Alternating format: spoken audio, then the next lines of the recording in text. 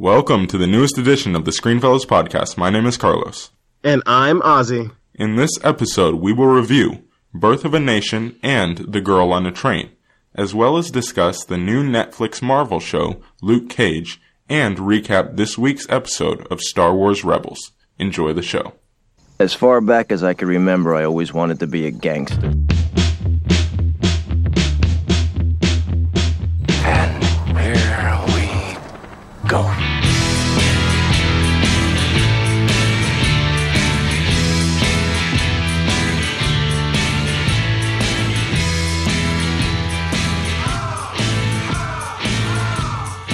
Ozzy, how are you doing? It's been a long week, hanging in there. Dude, how you doing, bro? It's actually been a while since we've had an episode at this point. Yeah, man, we've been going through some, Hurricane Matthew swept in. Yeah, we should probably address that now. You probably have noticed, if you're listening to this, that we didn't have a Saturday episode for you, but that was because of the hurricane, first of all, and then we lost power when we tried to record the second time, and then we had technical difficulties with Ozzy's computer the third time, so it was just a disaster, and we decided, let's just push this episode off, and that's what we did, and we're sorry, but we'll make it up for you with a jam-packed episode this time. We got 2 movie reviews and an entire series recap, and obviously our Rebels recap, and then you'll also notice we don't have our Westworld recap in this episode. That will be coming in our next episode, so be on the lookout for that as well. And also, real quick, I want to plug right off the top, we have an awesome new YouTube video. If you haven't seen it, go subscribe to our YouTube channel and check it out. It is Bob and Miles being absolutely hilarious once again, so definitely check that out and be sure to subscribe to that. Ozzy, what have you been doing in this long absence?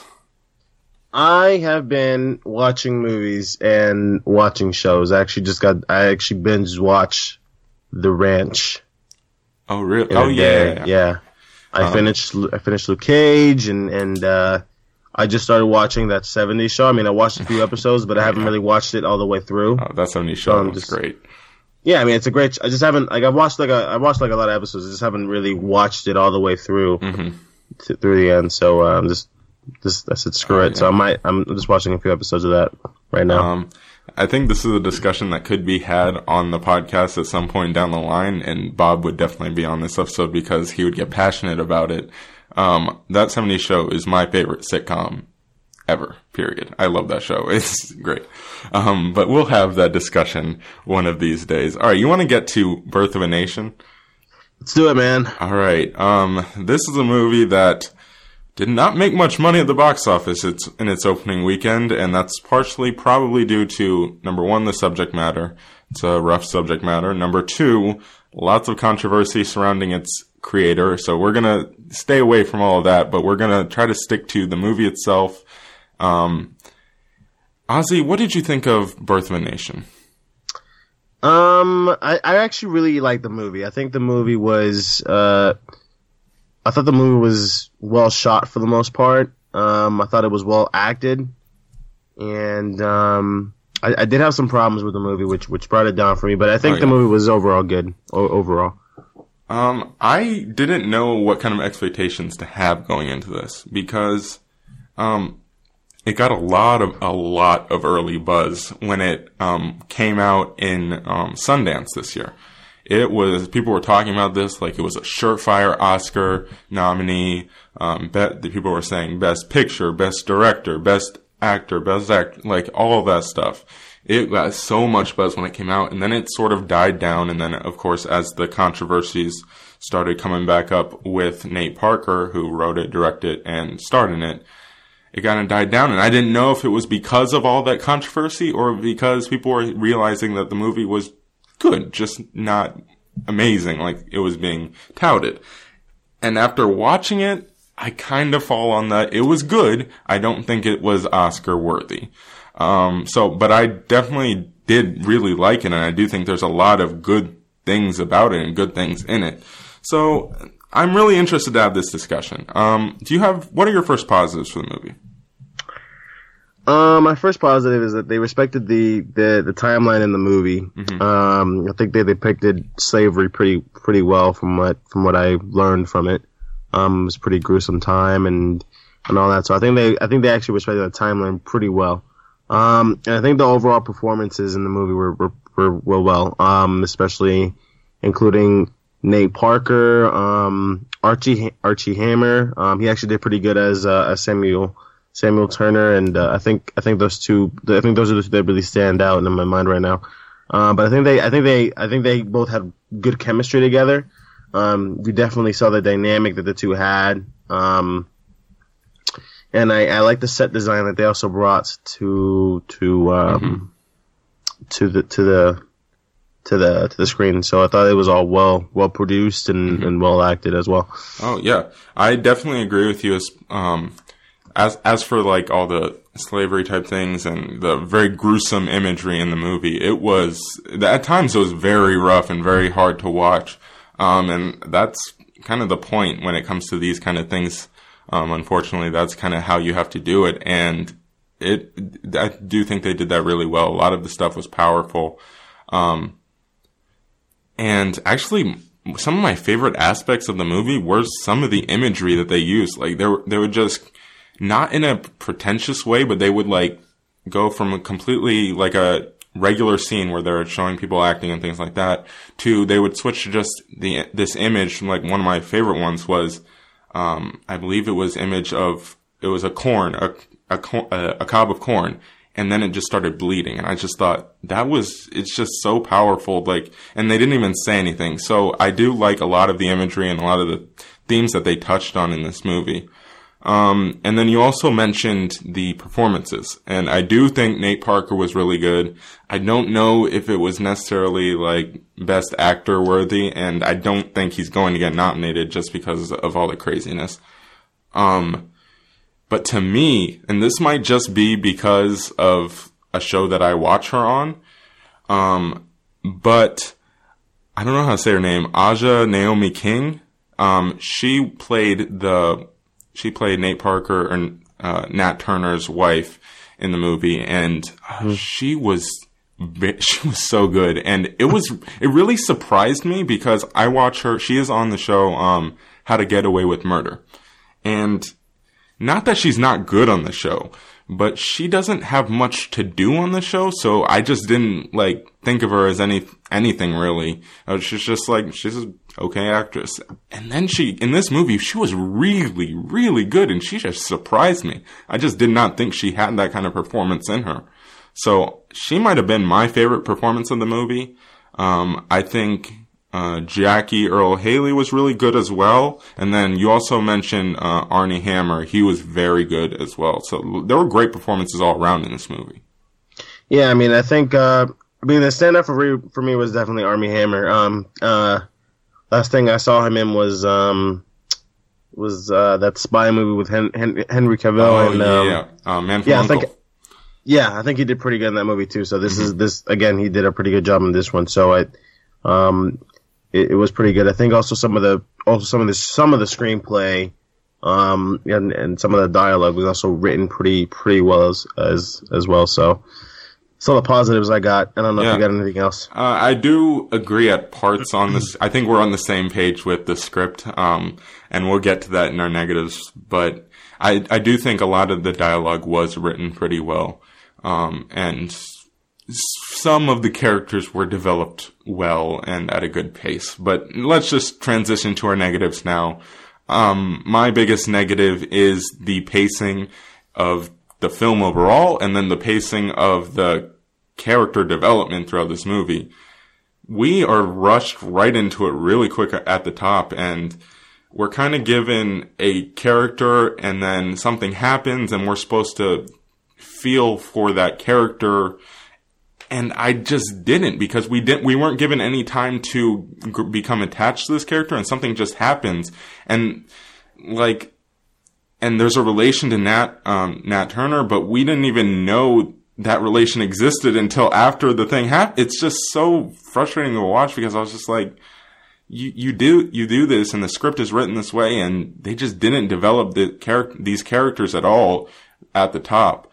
So that was one of the more frustrating, just specific points to me. And then also, I just think they kind of rushed a lot of the character development with Nat Turner as well, and that kind of goes throughout the entire film. Like, we're really rushed by the end. Like, the end of the movie, it just happens really quick, and it's very fast paced. It kind of cuts, and they don't show you how long some of these events took place. Like, Nat Turner's slave rebellion, it lasted, I believe, 48 hours. And honestly, it felt like, in the movie, it felt like it was maybe a couple hours. It just they didn't display that well. And I just think, this was, Nate Parker's first directorial, this was his directorial debut. And I think it really showed it. While I do think it was well directed for a first-time director, there were a lot of times when I was like, you can tell that this is his first time directing. I sort of agree with you on the pacing. I thought the pacing was actually rather slow. Oh, really? Yeah, I mean, it's just really I agree with you when it comes to some character motivations, and stuff like that. I mean, characters would abruptly just change, and it would just take me out of the movie a bit, and because it wasn't actually them, it was, it would just change just to fit that situation. So I agree with you there. But it's just getting up to the revolution. It felt really slow. And I understand what they were trying to do, but it just felt like a long time. You know what I mean? Like we kept seeing, something after something after something, and it was just like, I understand that this is what he saw, but it just felt that they could have maybe pushed it just a little bit faster. I disagree wholeheartedly.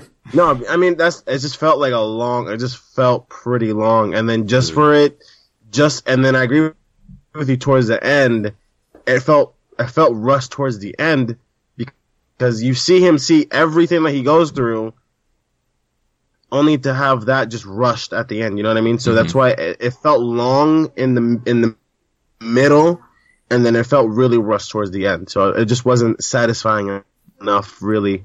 If you're gonna have that long of a second act, and you just cut the third act just really short, it just really wasn't satisfying. I still completely disagree. To me, I came out of this movie, I believe I even said to Miles after we watched it, I said, I think this movie should have been and easily could have been longer. There were a lot of times in the movie where they would just cut from event to event, like you were just saying, but it just, you didn't feel the impact that you should have felt from those events. Like, the character, or the person, it's weird to say character when it's based on a real person, but he would go to these different, plantations and see the slaves and how they were being treated. And then he would go to another one, and it just showed, you didn't really obviously you're watching some of these very gruesome things happen on the screen. And so it's already kind of rough to watch, but I feel like it just should have been we should have gotten a little more of a gut punch from them. I didn't get enough. I didn't feel, like Nat Turner was changing through this. It just kind of happens. He sees all these things, and then all of a sudden he flips the switch. I feel like it should have been a little more of a gradual change, and I think a little bit more time at these events, at these different locations would have helped with that. So I guess we disagree here. Either way, whether it was too fast or too slow, the pacing was definitely a problem in this movie. Agreed. Do you have another thing I had to add, it's just some of the things, some of the scenery, just like a few scenes where you see his wife, and it's like a white gown. Yeah. And that just kind of took me out of it. It's not like a huge spoiler. It's not a huge spoiler or anything, but it's just like something that needs to be adjusted. Some of the imagery that they show him. I liked the imagery. I thought it, yes, it might be a little. It just felt out of place with the movie. If we're dealing with this, you know what I mean? I don't think that we needed that. I think that took out the realism of the movie. That's just my opinion, but it took out the realism for the movie for me. This is an episode of disagreeing for us because, like I said in my positives, I loved the imagery in this movie. I thought they used it really well. I thought they kind of spaced it out pretty well, and it's not like they just threw it in at the end. They were using other things earlier on in the movie. So I guess I disagree there, but another negative I did have was I know we kind of praised the dialogue, and for the most part I thought it was pretty good, but there were times when I think they got a little melodramatic, and it just felt like they were trying to make this moment so very cinematic, like they wanted to make it like this big climactic thing, and it's like, but is that really how people talk? Like, they were just like, it was like he wrote it to feel so like epic, and it was just like, I don't know that it was necessarily like that, but that's just a little thing that bothered me with some of the dialogue. I'm not saying it was a huge problem in the movie, but there were moments that it bothered me, that it felt just a little too cinematic and a little too clean cut, and not as gritty as you necessarily would want it to be. And also, this isn't a negative or a positive really, but it needs to be mentioned. This was a very one-sided movie, I guess you would say. Like, they don't kind of show a lot of the necessarily extreme things that Nat Turner did during that rebellion. And you can take that, like, I know a lot of people would hate on the movie for that. I don't necessarily hold it against them because, again, as Miles actually brought up the other day when I was talking to him about this, like, if it was a movie about, like, the Revolutionary War and we kind of romanticize that now, would we be complaining about it? And it's like, that's a fair criticism. So I don't really hold it against them. But do you have any more negatives, Ozzy? Oh, that's it for me, man. All right. You want to score this movie? I'm going to give it a 6.7. Oh, wow. 6.7. Yeah. That's a little lower than I was expecting, and it's actually a lot lower actually than what I gave it. I gave it a 7.5. I do think it's a very good movie, just because I think a lot of like the imagery and what it has to say, and it's very powerful and impactful. And the performances, like I said, that honestly might make the movie in and of itself. The performances were fantastic. So I do think it's a very good movie, and I think it definitely deserves to be seen by more people. Now, say what you will about everything else that's going on, and then if that's not why you're not seeing it, I get it. So, all right. Anyway, let's move on. I am going to say something. I think that this is a good movie, but it's not something that it's for everyone. Fair. I think that if you're into history and stuff like that, and you want to learn just a little bit more, then I think you can go into this movie. As far as the criticism goes around this, around the actor and the creator of the movie, I think what someone said, I don't know who quoted this, but they go off of not the person's character, but for their art. So, you know, whatever happened with him happened, but just, I mean, I would see it just for the pure art of it and just for the pure history. I mean, this is why I would go see it. Yep. So that's what I would say. But just it's not a movie that you have to rush out and go see. It's a good movie that I do suggest that you guys go see. Fair enough. All right, Ozzy, let's move on to The Girl on a Train. I think this is one that you probably ended up liking more than I did. So yeah, why don't you start us off here? What did you think of The Girl on a Train? I think the movie, I have two major problems with this movie that I have more positives for the movie, but there's two major negatives for this movie. My positives for this movie are definitely the performances. The performance in this movie were overall good performances, but the ones that stand out to me for sure are Rebecca Ferguson and, of course, Emily Blunt. Emily Blunt did a fantastic job in this movie. I think you may disagree with me here, but I think she could possibly get nominated for this role because I think she did a fantastic job in this movie. And then also the story, like the premise of the movie was also very interesting. It had me hooked from the start. I was like, wow, okay, like this is kind of gripping me here. And for the most part, the cinematography worked for me. I actually did enjoy the cinematography and some of the shots that they took. So I liked some of the camera work and all that. So that's my positives, man. All right. I will agree with you on Emily Blunt. She was incredible. And this, I've seen tons of articles saying this, and I can't agree with them more. This is going to test the kind of thing that happens every once in a while with the Academy. Do you nominate an actor/actress for a great performance in a subpar movie? That's what we're going to find out. That's what we're going to see. I think it's definitely possible because, like I said, Emily Blunt was incredible in this movie. Like, if you were not sold on Emily Blunt, this will sell you. Period. Yes, this was she did a fantastic job in this movie. Fantastic. And you also brought up some of the supporting performances. Rebecca Ferguson, I do agree she was very good, but to me the other standout was Haley Bennett, and Haley Bennett keeps popping up, and you know, she's no longer kind of, people originally and still kind of say, oh, she's what's her name? Jennifer Lawrence. She's a Jennifer Lawrence lookalike, and she definitely does look very similar to Jennifer Lawrence, but Haley Bennett is very good, and she's coming into her own, and I really do like her as an actress, but this is Emily Blunt's movie all the way around. She dominates the entire thing with just a very vulnerable performance. It's incredible. She was very good. And that's definitely my biggest positive in the movie. I will also say the story, I do agree that the story is there. There is a great story there. I will get to how it's told in a second. I will.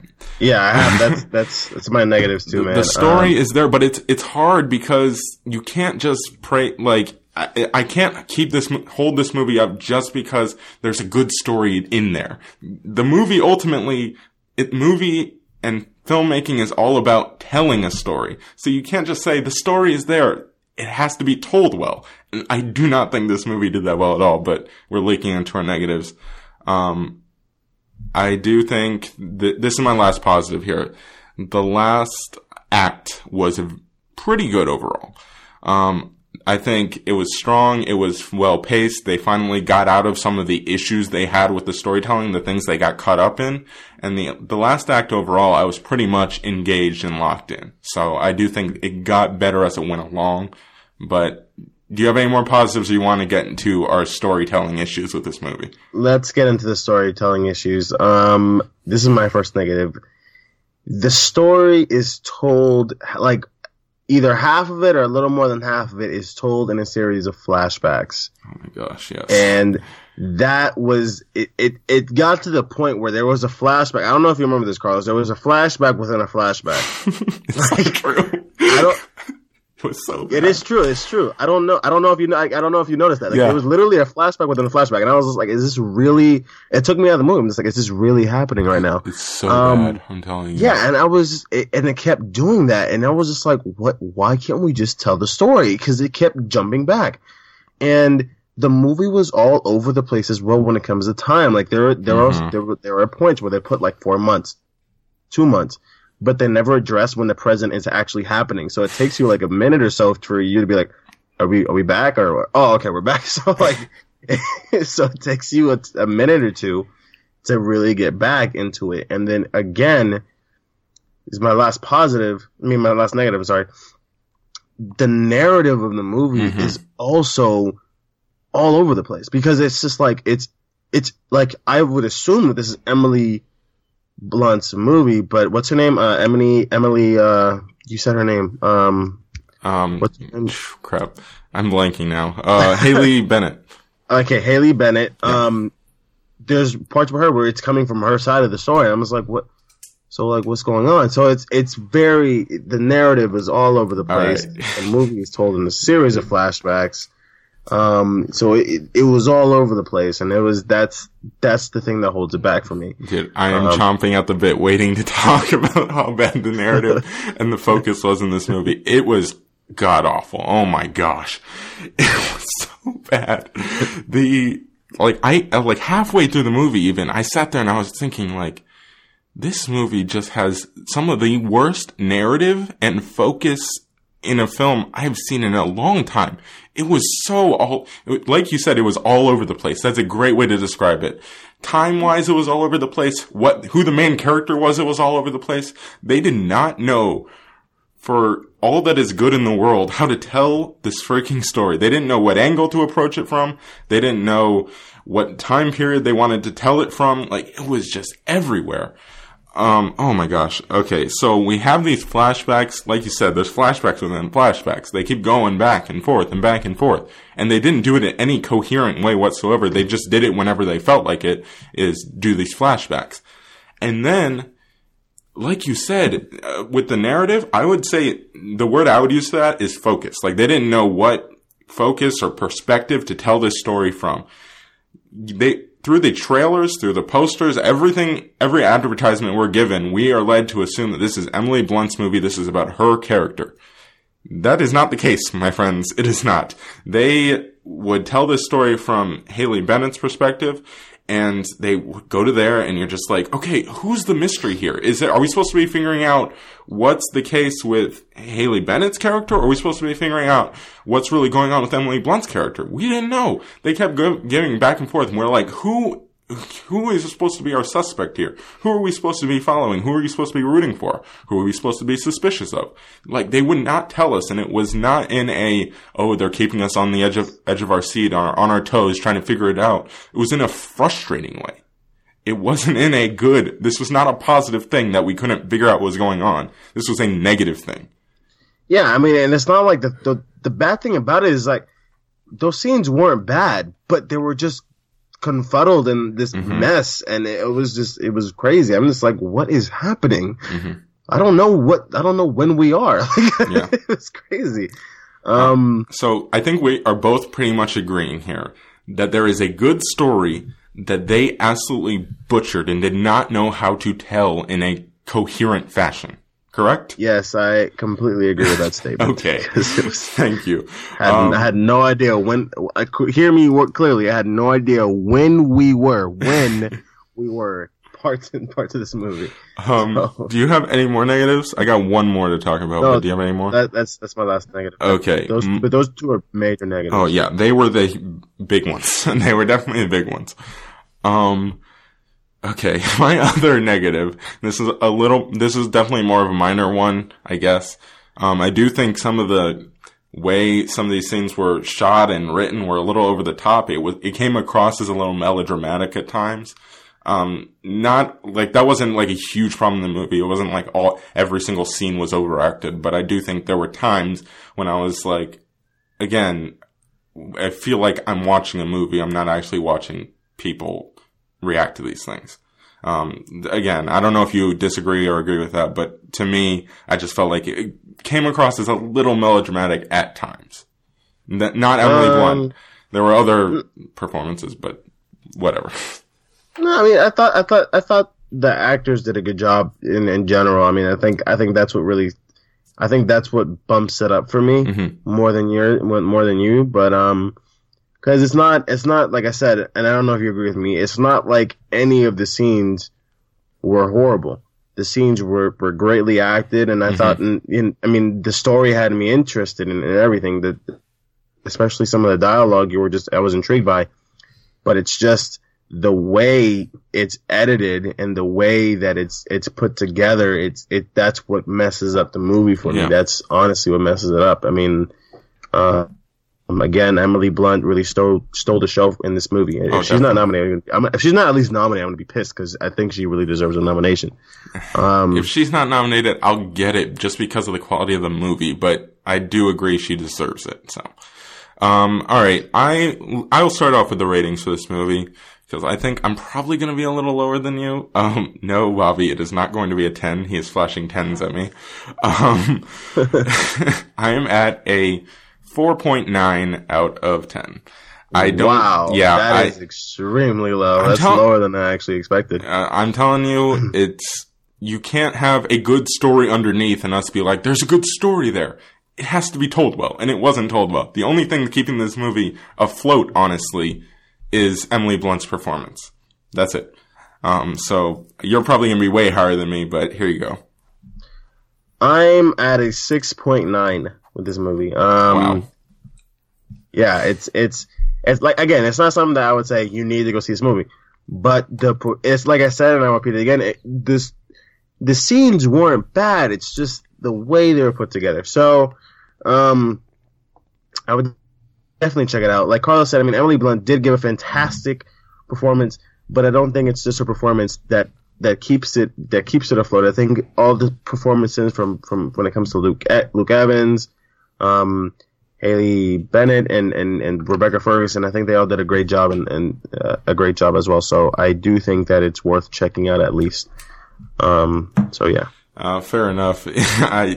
Like I said, if you're completely confused and don't know what's happening in this movie, blame Ozzy, because not me. I'm knowing you don't go see it. You can blame me for not knowing when you are, but that's about it. All right, let's move on to what is probably going to end up being, well, we're not going to make it the book because we still got the Star Wars Rebels discussion after this, but we're going to talk about Luke Cage now. Let's do 5-ish minutes of spoiler-free, and then we'll just get into spoilers from there. We'll give you a spoiler warning once we get there. All right, so Ozzy, spoiler-free thoughts as of right now. What did you think of Luke Cage? I thought Luke Cage was a good show. Okay. It has problems. Definitely. Especially with the last episode. I had major problems with that episode, but that is for spoilers. But it was overall a good show. It's not something it's not something that I would rush to go see. It's not something I would say like you need to binge watch the show right now. Mm-hmm. It's definitely worth a watch though. It has some good action sequences, and for some of the show, the story is pretty interesting. But other than that, I mean, it's pretty good show. I mean, nothing solid for me. For me, there are things that this show does better than the rest of the Marvel Netflix shows. There are aspects of it that are better than the rest of the Marvel Netflix shows. But honestly, I would probably put this as my least favorite of the Marvel Netflix shows thus far. That's not necessarily a detriment because I rate those other shows very highly.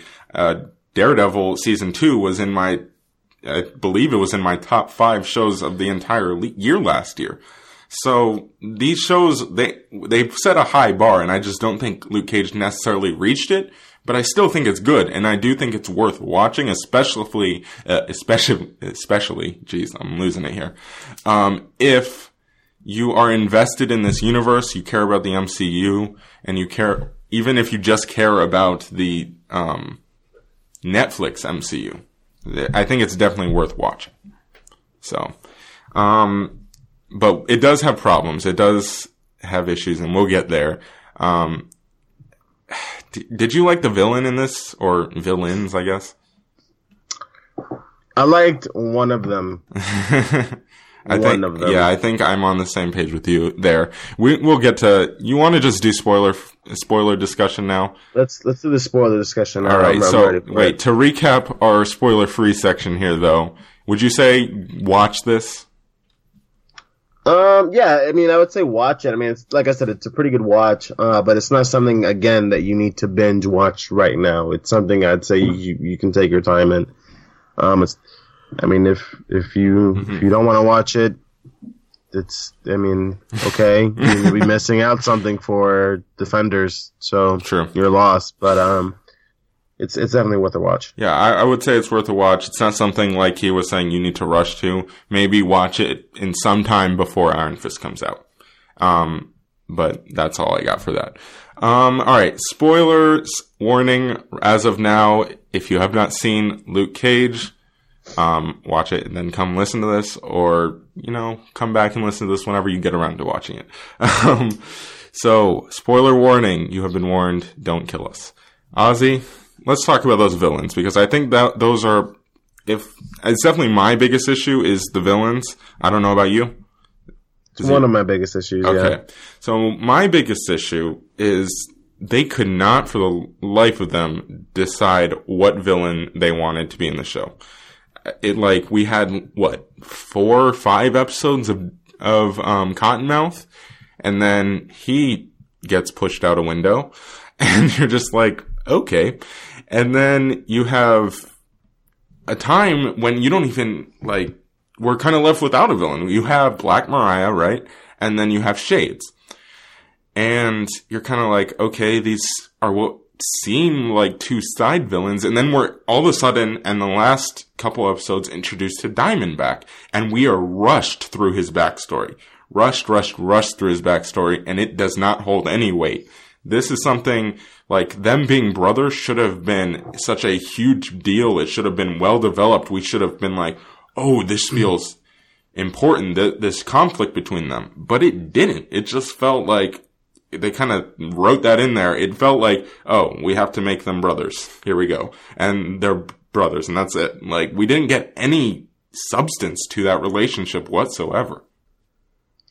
Yeah, I mean, I think Diamondback was definitely one of the major negatives I had on the show. I mean, it was bad. I mean, I did not give a crap that they were brothers, and that is a problem. Exactly. They did not develop their relationship whatsoever. You probably got you got one scene of them actually talking when they were kids, and that's it.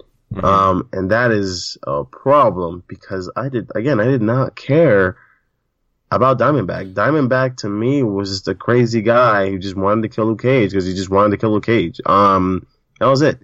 And that's what he was for most of it. And then all of a sudden it's like, oh yeah, they're brothers. And we're like, okay? Like, they just threw it in there. Don't care. Like, you should have just left him like, just Diamondback. Like, what type of name is Diamondback anyways? Well, like, I think they were going for a snake type thing. I don't know. Whatever. It was very strange. It was, I think, do you agree that Cottonmouth was the good villain? I think that Cottonmouth was the good villain. Okay. Like, we were literally getting into his character, and I was getting on board. I'm like, okay, I understand Cottonmouth. I'm starting to like Cottonmouth. I mean, he had annoying jokes and laughs at times, but I mean, that's besides the issue. Overall, I thought he was a good villain. I'm like, okay, I could get behind this guy. And then he got pushed off a window by his cousin. What a waste. Yeah, it was... What a waste. So random and anticlimactic, too. Yeah, that was over-the-top acting, too. I was so confused, you know what I mean? It just happened. I thought we were in a dream sequence. I had to rewind it just to make sure that we weren't, because I'm just like, what is this actually happening? Because they set him up for, like, to be Luke Cage's villain. Exactly. It's in all the marketing. Yeah, and it's just like... And on top of that, like, not Diamondback, Cottonmouth has him at, like, a pretty good spot right now. And I'm just like, oh, this is interesting. Like, we're getting somewhere, and then it ends. Mm-hmm. And over something ridiculous. And I was upset. You know, she wasn't even, his cousin wasn't even a formidable villain in a sense, and it was ridiculous. Not really, but I do like her as a character. I like her as a character, but it's just they made her, they freaking rushed her bad side so badly. Like, you just killed somebody. Hello? Like, that's your first kill. And you're over here, you're acting like it's fine? Like, hello? Like yeah. It would have been more interesting, like, if she would have, like, that would have made that negative into, like, at least, like, a neutral for me if they would have worked on her character more. But no, they just shoehorned Diamondback in here, and then here we go. It's a showdown, and that last episode just, did not like to see the finale of this show. I do like, because, alright, Shades is a character we're introduced to pretty early, and at first I did not like him. I just thought he was very, like, random, like, who is this guy? We don't care. And then we're kind of given it in, like, a backstory episode with Luke Cage in prison, who he is. And then it just was like, okay, so it's like a coincidence that he showed up. And obviously it ended up not being a coincidence, but whatever. He just felt kind of just there. I ultimately did end up liking, though, by the end. It took a while to get there. I think it took a while to get there, but Shades is random, man. I ended up liking Shades and Mariah together by the end. I think they had some rough patches here and there where I was just like, I don't think they work as a team at all. And then, but by the end, I do think they had decent chemistry by the time they finished shooting this season. So, I did like that. I do agree Cottonmouth was the best villain. He was very charismatic. And you could see that just his willpower was what was keeping him alive against basically an indestructible guy. And he just, without any powers, like, he was interesting and he was formidable, and you could believe that he would be a rival to Luke Cage. And then we're introduced, like you said, to Diamondback, who they kind of give powers, not really, but kind of, and you're just like, but now we're just turning into a punching fest, and that's kind of my other big issue with the show. One of the best things about these Netflix shows is something that we saw very early on from just the trailers of Daredevil, and now one of the most iconic shots of Daredevil is when he is still in his black costume, actually. When he is on the ground, it's pouring rain, he's bleeding from everywhere, all over his face, got blood, and he's pushing himself off the ground. That's one of the most iconic shots from that show, right? And that kind of symbolizes the great thing about the early parts of this Marvel Netflix show, right? That these heroes can get hurt. They are vulnerable. They feel very ground level. They feel very gritty because they can get hurt. We relate to them because they can get hurt. The problem with Luke Cage is he cannot get hurt, basically. Obviously, we're introduced to these bullets that can hurt him, but basically, he cannot get hurt. He's invulnerable. It's hard to relate to him. And the fighting style is very just, we're going to run into things and we're going to punch things. And it's just boring to watch. Like, he's getting shot at and he punches things. Like, that's basically it. It's not as visually interesting of action as we're used to with these Netflix shows. Even Jessica Jones, which can be a little more, she's just going to punch her way out of situations, she could still at least get hurt. And they actually went through, basically the entire thing with Jessica Jones was that it was more of a mental kind of thing. And that was not the case. They just went pure, like, physical in this show, and I don't think it was for the better. That's cool for one scene, right? But if you see over and over again, every action scene is just people shooting at him and then him punching his way out, it's boring to watch. I'm sorry. I agree with you there. I mean, it was just a lot of the same stuff with Luke Cage, and I wish they actually would have showed him fighting like in a more awesome style, I would like to say. I didn't even like his weakness, to be honest with you, because it just felt like I don't even know if that's like in the comics. I really don't know, but that just felt so random to me. The bullets? Because I'm just like, first of all, how do you know that this could hurt him? Because it's still metal. And yeah, but I mean, they had to come up with something, and it's not like you're going to give him a rock that's his weakness. They're not going to copy Superman. So I'd rather have that than really?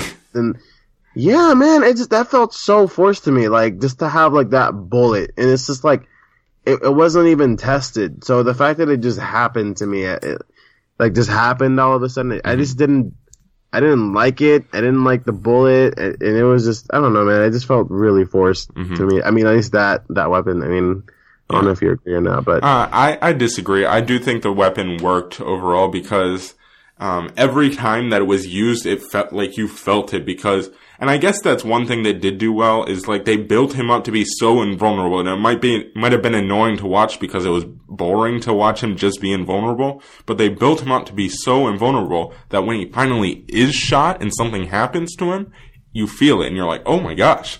Like, and I thought that was overall pretty effective.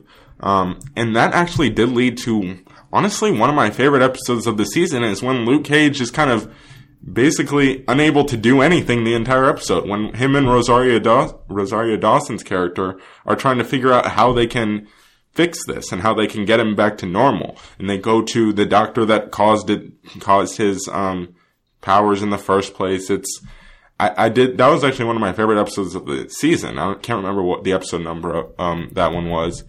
So I did like the bullets overall. Okay. All right. Do you have what are some of your other negatives? We're going in opposite order here. We'll get to our positives because there are positives. This overall, I think we both said it was a good show. But do you have any more qualms with it? The season finale was probably the worst season finale I've seen on a Netflix Marvel show. Jeez. Dude, I just did not like the season finale. The fight scene was so cheesy to me. They're all chanting Luke. I'm like, are you kidding me? And then the fact that he's just like, you can kill me, and then he still fights. Yeah, I'm just like, what are you doing? You just said you're gonna let him kill you. Like you just lied to your own brother. And it's just like, and then again, it's just like they show that he can defeat him if he just takes off that battery. Mm-hmm. And he looks at that battery and he still doesn't take it off. And I'm just like, what are you doing? Like, come on. Like, what are you doing? And I would expect, every time, but like, the past shows, like the past 2 seasons of Daredevil and the last, and Jessica Jones, the season finale, it ends up in like this big showdown. Mm-hmm. This one, the showdown happens for 20 minutes, and then we have 30 extra minutes of this Luke Cage sitting in the police office trying to try Shades and Cottonmouth's cousin. Nothing happens. He goes to jail, and there we go. Like, really? Okay. There was just... I agree to an extent. Now that you kind of put into words what happened with the fight, I get where you're coming from. And let me actually, this is the mental image that came to me when you were talking about how cheesy it was when they were chanting Luke, Luke, Luke.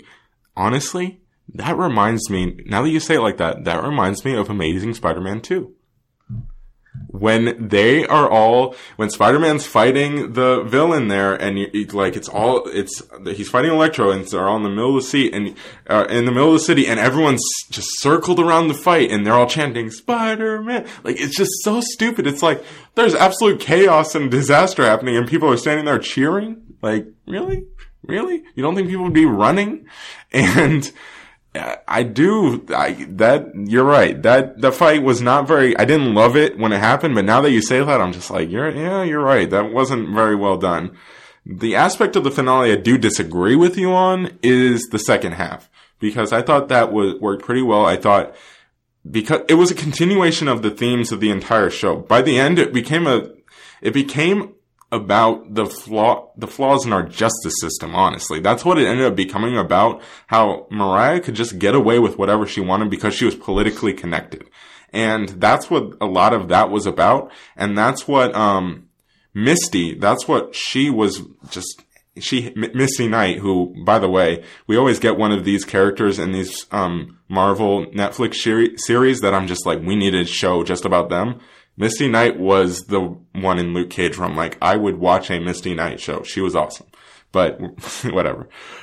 So you could see she's just getting very frustrated with the system that she's a part of. And that's why I really liked that stuff. And then as for him going to jail, I think that was just a lot of setup for maybe Defenders, I guess, because after Iron Fist, it'll be Defenders. So maybe that's set up for Defenders, or even Iron Fist, honestly. It could be, because in the comics, Iron Fist and Luke Cage are basically best friends. So we'll see if that ends up carrying over. Although I do have some theories that we'll get to in a minute. But yeah, I kind of agree with you on the finale. So, alright, let's talk about positives here. Ozzy, what are some good things about the show that you did like? I think the performances were overall great. I mean, like Mike Coulter as Luke Cage, as much as we talked about him fighting and stuff. I mean, he did do a pretty good job. I mean, you are rooting for him. He's a likable character, so I mean, you did like him. Simone Missick is the one who plays Misty Knight. I think she did a fantastic job as Misty Knight. I mean, you get annoyed with her a bit, and at the same time, you still love her, though, because you understand where she's coming from. So, she's also a character to root for. Rosario Dawson always does a great job as Claire. You're rooting for Claire. Yeah, Claire's always caught in, the middle of something. Oh, yeah, dude, let's talk about Claire for a second. She's basically like this pocket of the MCU's Coulson, right? Yeah. She's the one who kind of connects everything together, and I love that. And this is the show that kind of, you could say that maybe it's Daredevil season 1 that she shined the most in, but honestly, it's probably this show, because through her relationship with Luke Cage, and we're able to learn a lot about her. We're able to get more connected to her as a person and as a character than we ever have been.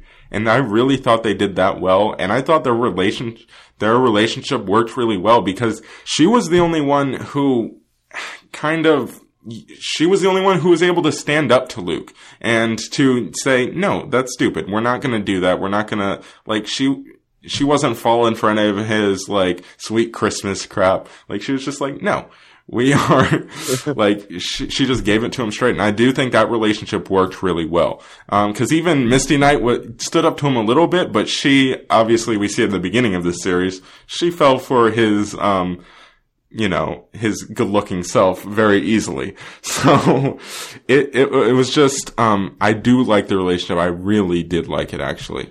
I'm interested to see if it carries forward, because we know that Luke Cage and Jessica Jones kind of have this past, and how that'll work out, we'll see. I don't know. I'm gonna be pissed, man, because they're actually married in the comics, and they got a little family going on. So, I know. We'll see how it goes. We got to see, man. Jessica Jones, you better be ready. You got some competition. Yeah, but I do really like her character, and you mentioned Misty Knight. Were you as in love with Misty Knight as I was? But I was in love with Misty Knight. I was just like. No, when I thought that Diamondback was gonna kill, I was gonna be so pissed. Like, I was like, I might quit watching the show right now, because I'm just like, she's one of the best characters there, and I would have been angry if they would have just killed her off like that. So I'm glad that they didn't. Yeah, definitely. All right, we are running out of time here, so let's quickly talk about some other positives with it. Do you have any more specific things, or no?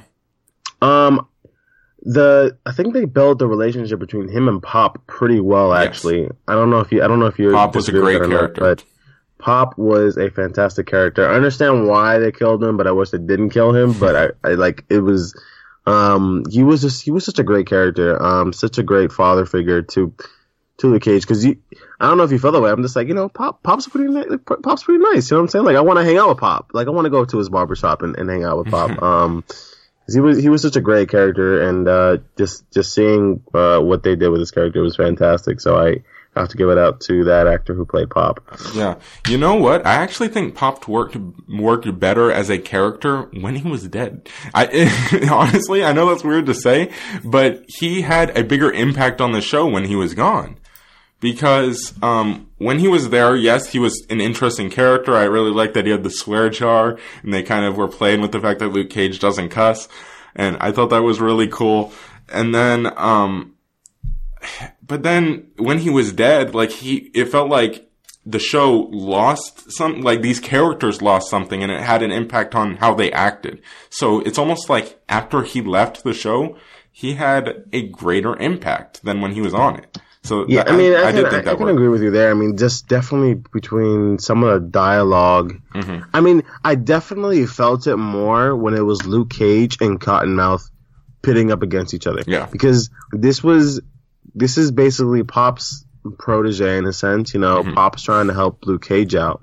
You know what I mean? Yeah. And then on top of that, Cottonmouth was Pop's former best friend. Yeah. So it's definitely like you have two men who are also very close to Pop. I mean, I really enjoyed the funeral scene with them both giving speeches and stuff like that, because they were both inspired by the same man. Yeah. But they're both in completely different sides of the law. Oh, so yeah. It was a very interesting dynamic, and every time that they spoke, I was always hooked, because these are, I mean, they're practically sort of the same person, but they're in different sides of the law. I mean, obviously Luke Cage has like different powers, but like, they both work hard for what they earn and all that. So, I mean, it's definitely like it's disappointing that Cottonmouth was just so killed early on, because their dialogue and definitely their relationship that connected them together, which is mainly Pop, was fantastic. I think one of the best lines in the movie, like one of the best scenes that they had was when Cottonmouth fired him. He's just like, by the way, you're fired. And he's like, no, I'm not. I quit. Yeah. So it was definitely some of the best stuff was with Cottonmouth as well. Oh, yeah. The guy who played Cottonmouth, Marshala Ali, he did a fantastic job as Cottonmouth. I have to give him props there. He did a fantastic job as Cottonmouth. Very brute character. I liked him a lot. And I'm glad you brought up the funeral scene, because that kind of epitomized what I loved about the first couple episodes of this, where it was more about not Luke Cage and him like punching his way through things. Because he ultimately kind of became Harlem's like Iron Man, basically, where he was just out in the open, like, I'm a superhero and this is who I am, by halfway through the show. But in the first 5 episodes, when he was still basically hiding who he was, it was more about like the political posturing and like I'm gonna say this so I look good, and then Cottonmouth would say something so he looked like the good guy, and then Mariah would say something so Luke Cage looked like a villain, and then Luke Cage would go, no, I'm not a villain. Like, it became more about public opinion and trying to get the public's trust. And that's what I did really like about the first couple episodes, because it was less about Luke Cage punching his way through things. It was more about him talking his way out of things. So that's what I really liked about that. And also, I do think that I did like some of the Marvel Easter eggs that they threw in there, a lot of that kind of stuff. Yeah, they actually, if people are complaining that this feels a lot disconnected, I mean, they mentioned the Avengers. They mentioned the Avengers a lot in this particular show. They mentioned them a lot.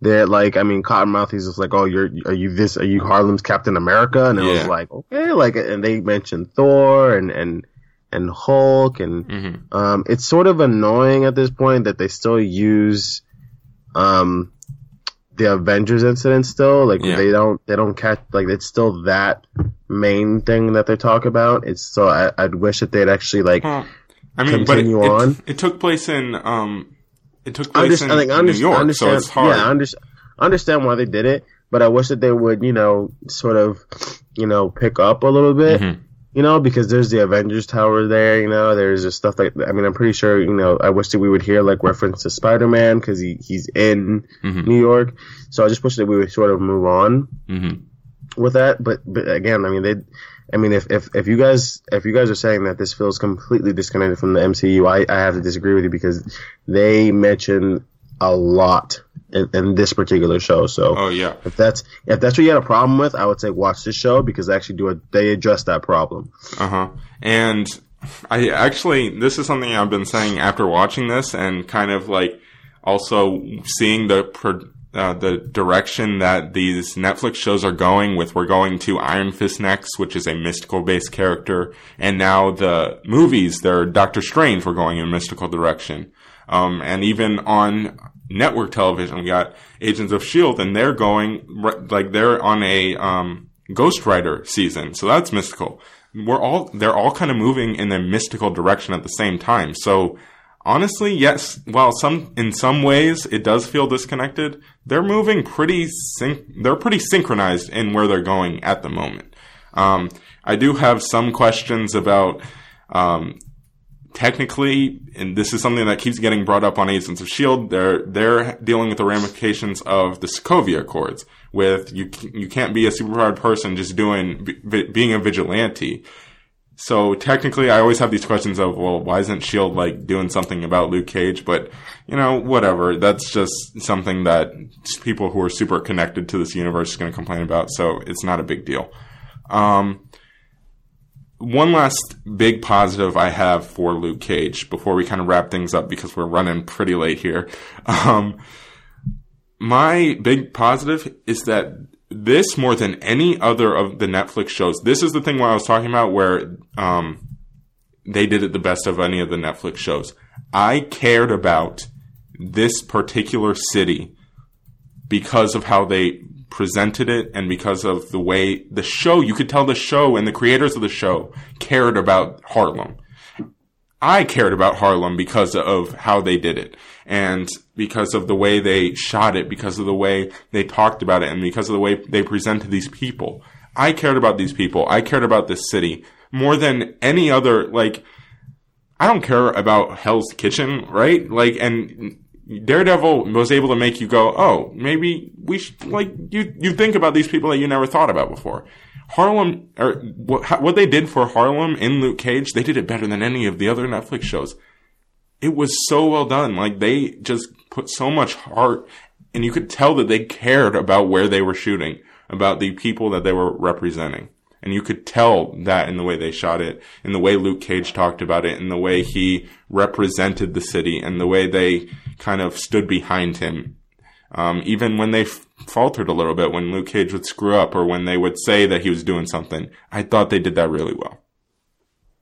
I agree with you there. I mean, I think they definitely represented the city in a great way. I mean, this is, you really did care about the city. I kind of disagree with you when you said that you don't care about Hell's Kitchen, but I didn't. I do now, but I care about Harlem more because of Luke Cage. I thought they did it better than Daredevil has.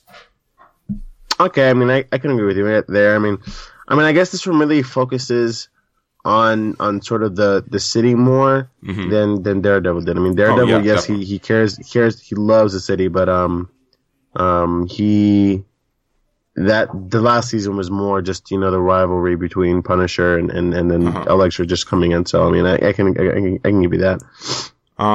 Real quick, I want to talk about a quick theory I have, which I don't even know if this is that big of a theory because she's been such a connective tissue between these shows. But I think Rosario Dawson's character, Claire, is going to play maybe a big part in Iron Fist. Because I don't know if you noticed this, but at the end, she grabs the phone number from one of those flyers, and it's like for a karate class or something like that. She's going to be taking a class with Danny Rand. It's going to happen. I think she's going to play at least a decent sized part in that show. And I think she's going to continue to be the connective tissue. So, I mean, maybe. I mean, I'd say the ones that really know how to fight are definitely Daredevil and Iron Fist. I mean, just from the trailer of Iron Fist, I'm just like, damn, you are a powerhouse, but you also know how to fight. That is awesome. So, I mean, I think that's definitely would be awesome. I was really hoping we'd get Daredevil, or at least Matt Murdock in this season of Luke Cage, because she kept bringing him up, and she kept going, I have a lawyer I could call. And they never brought him in. It was a little annoying, but I wish they did. When she said, she's like, I can bring a lawyer, and I was like, we're going to get Matt Murdock. And he's like, I don't need a lawyer. I'm just like, damn you, Luke Cage. Damn you. So. Yeah, I'm on the same page there. Any more thoughts on Luke Cage? No, man. No, that's it for me. Yeah, I think that's pretty much it for me. I'm sure I've got a bunch of random thoughts I'm going to kick myself to or not talking about after, but whatever. I do think that it was pretty good, and I'm glad I watched it. Like I said, I don't think it's the best of the Netflix shows, but it's worth watching. All right, let's real quick, Ozzy, keep it short because we're running out of time. Recommendations, Ozzy, what do you got? The Ranch. Okay, that was quick and easy. You did talk about it a little bit at the top. I watched the first couple episodes. I didn't love it, but hey, maybe I need to stick to it. I don't know. Yeah, I mean, it's pretty funny sitcom. There's sort of annoying moments, but overall, it's a funny sitcom. It's an easy binge. It's only 20 episodes, and the episodes are like around 30 minutes long. So easy binge if you guys want to watch a new sitcom. So it's a recommendation right there. All right, fair enough. My recommendation, I was battling about what I wanted it to be, but I think I decided on the one that I originally wanted it to be. Gone Girl is my recommendation. I think it is the better told version and the better, probably overall story of Girl on a Train. People are comparing it to that, and I know people who read the books will probably hate that people keep comparing it to Gone Girl, but Gone Girl was amazing, and I think if you want to watch a mysterious story like this about what is really happening with this woman and who killed this other person, like, if you want to watch that kind of story, watch Gone Girl. Stay home, rent it, find it on demand. I'm sure it's on demand somewhere. Oh, that is the dog saying hello. And that is our cue to go. We will actually be signing out from our Rebels recap, so I'll be sending it over to our Star Wars Rebels recap with Jesse. Thanks for joining us, or thanks for joining us for this part. Ozzy, thanks for being on this part, and we will sign out from Rebels Recap. Stay tuned.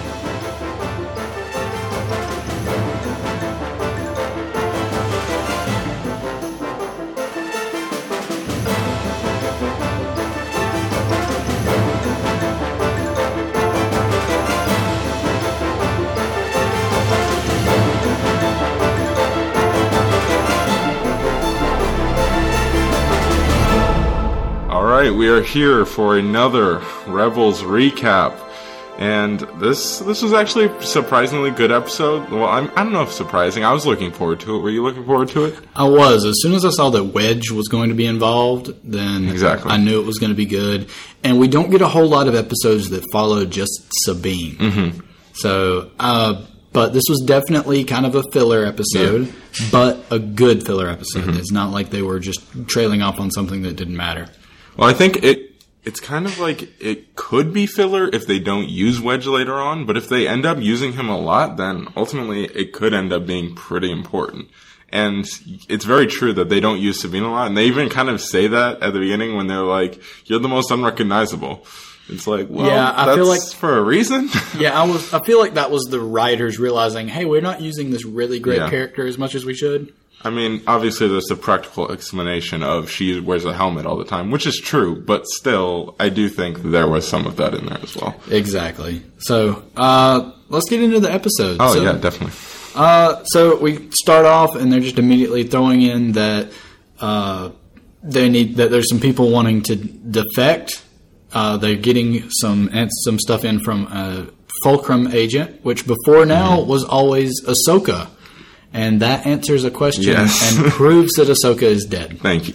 Ahsoka is dead, people. Give it up. Yeah, because that's the whole thing from the first Aftermath book that just came out a while back ago. Mm-hmm. It mentioned that Wedge ran missions for Fulcrum, and everybody's like, "Oh, Ahsoka's still alive because they haven't rescued Wedge yet." But Ahsoka's not in this, and so anyway, Ahsoka's dead, guys. Accept it. Yes.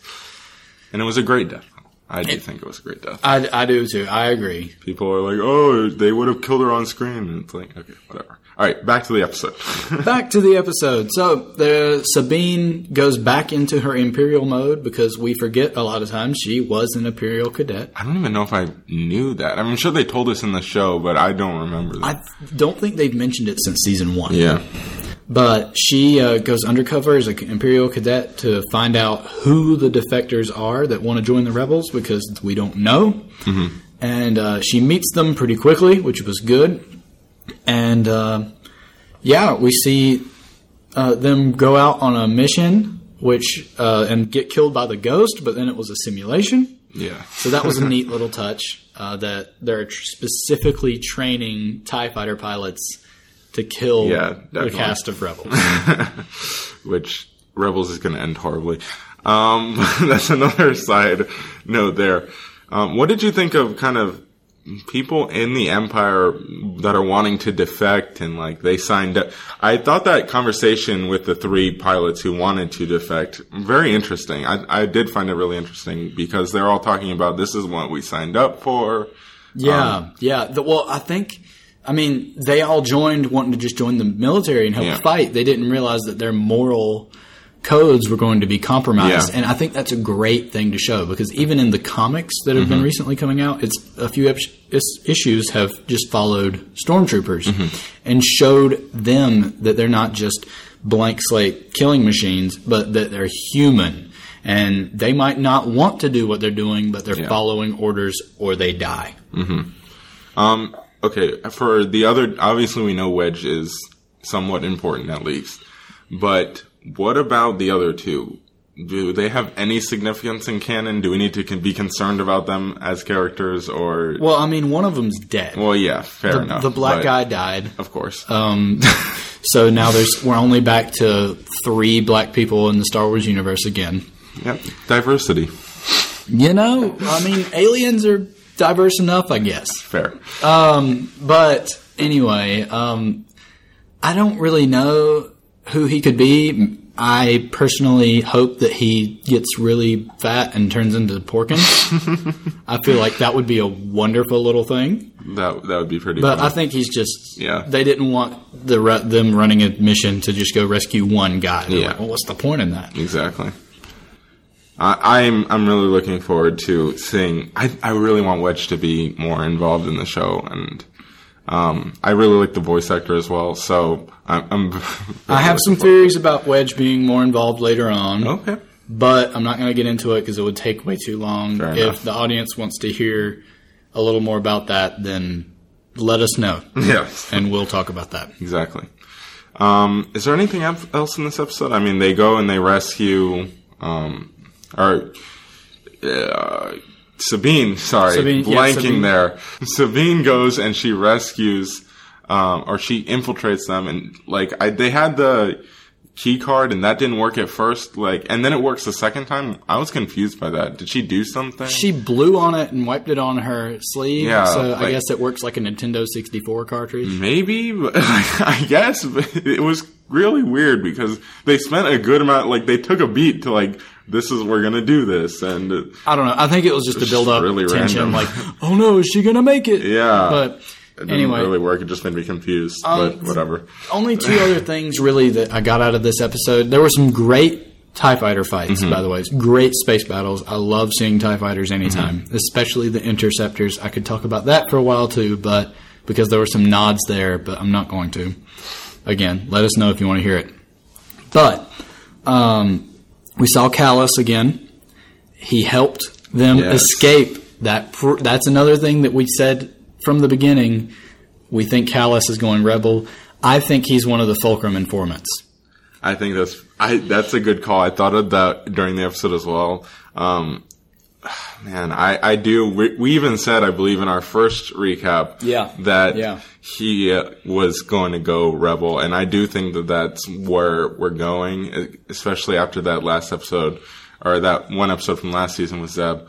I think that's where it's going, and it makes sense for him to already be there and it to be a surprise, especially since they continue to hide the voice of Fulcrum every time we have a new one, apparently. Yep. So it's pretty much going to be a reveal. I think he's going to end up killing Thrawn. Because, in Legends, nobody could beat Thrawn. He was literally killed by one of his own bodyguards. I feel like that's a wonderful opportunity to use Kallus. And I think he'll die in the process, too. But, anyway, I also really loved in this episode, we saw more of Governor Price. She was just kind of thrown in there on us, and they're building her as a character. Exactly. She's willing to do what others aren't. She was going to torture some teenagers to get some information out of them. And she was also she was pretty good in hand-to-hand combat as well, so that was surprising. Not as good as the Mandalorian. No, Sabine, but she was good. And, really good, yeah.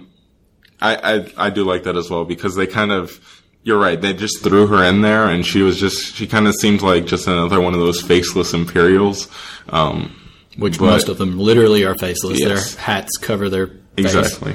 That's because they don't want to animate them, but I don't think that's a bad move, though. Yeah, fair. So I do like that they're fleshing her out, and I think she's probably kind of she's taking Kallus's role because of what they're ultimately going to do with Kallus. Right. Which I like that we're able to see it a million miles out, but it's still, I think it's effective. Yeah, me too. And it's not going to be, I feel like there's still going to be a lot of going back and forth and all that on that. So. Yeah. Anything else from this episode that's worth talking about? Not that I can think of. Like I said, some theories, some nods to old legend stuff, but I'm not going to get into that now. You could probably talk 30 minutes just on the ships that were in this episode. Oh, so. Easily. Ships are my favorite. Well, not really, but they're pretty high up there. Yeah. All right, so I think that's, for the most part, that is our Rebels recap for episode 3, is this? Yep. 3. So that's pretty exciting stuff. I'm looking forward to the rest of the season. Once again, I want to thank Eli, who is basically, he makes all the music we randomly need for this podcast. Thank you for the Star Wars music that we've got. That's pretty awesome. Royalty-free Star Wars music. Yes. So that it works really well, and I'm very glad that he is on our team and willing to do that stuff on very short notice sometimes. But that's a whole other discussion. So this has been the Rebels recap, and this is also, I will be signing out for the entire episode. So for Jesse, myself, and Ozzy, wait, let's do social media really quick. Jesse, where can people find you? You can find me at Colonel Swink on Twitter and Instagram, or you can email me Star Wars questions and suggestions at jesse.swink@screenfellas.com. Awesome. And then you can also find Ozzy at Castro Ozzy on Twitter. You can find me at Shuri456, and also make sure you follow Screenfellas on social media. That would help us out a lot. Facebook, Twitter, Instagram. We're all over the place. Find it, like it, follow it, whatever. Just do it. And then also, please make sure you rate and review the podcast on iTunes. That would help us out a lot. You do not understand how much that would help us out. Do it, please. It takes like 5 seconds. And then you can find us on SoundCloud, Stitcher, iTunes, all that stuff. And then also YouTube. We got a lot of cool YouTube videos coming out pretty soon, so check that out. So, for Jesse, Ozzy, and myself, this is Screenfellas.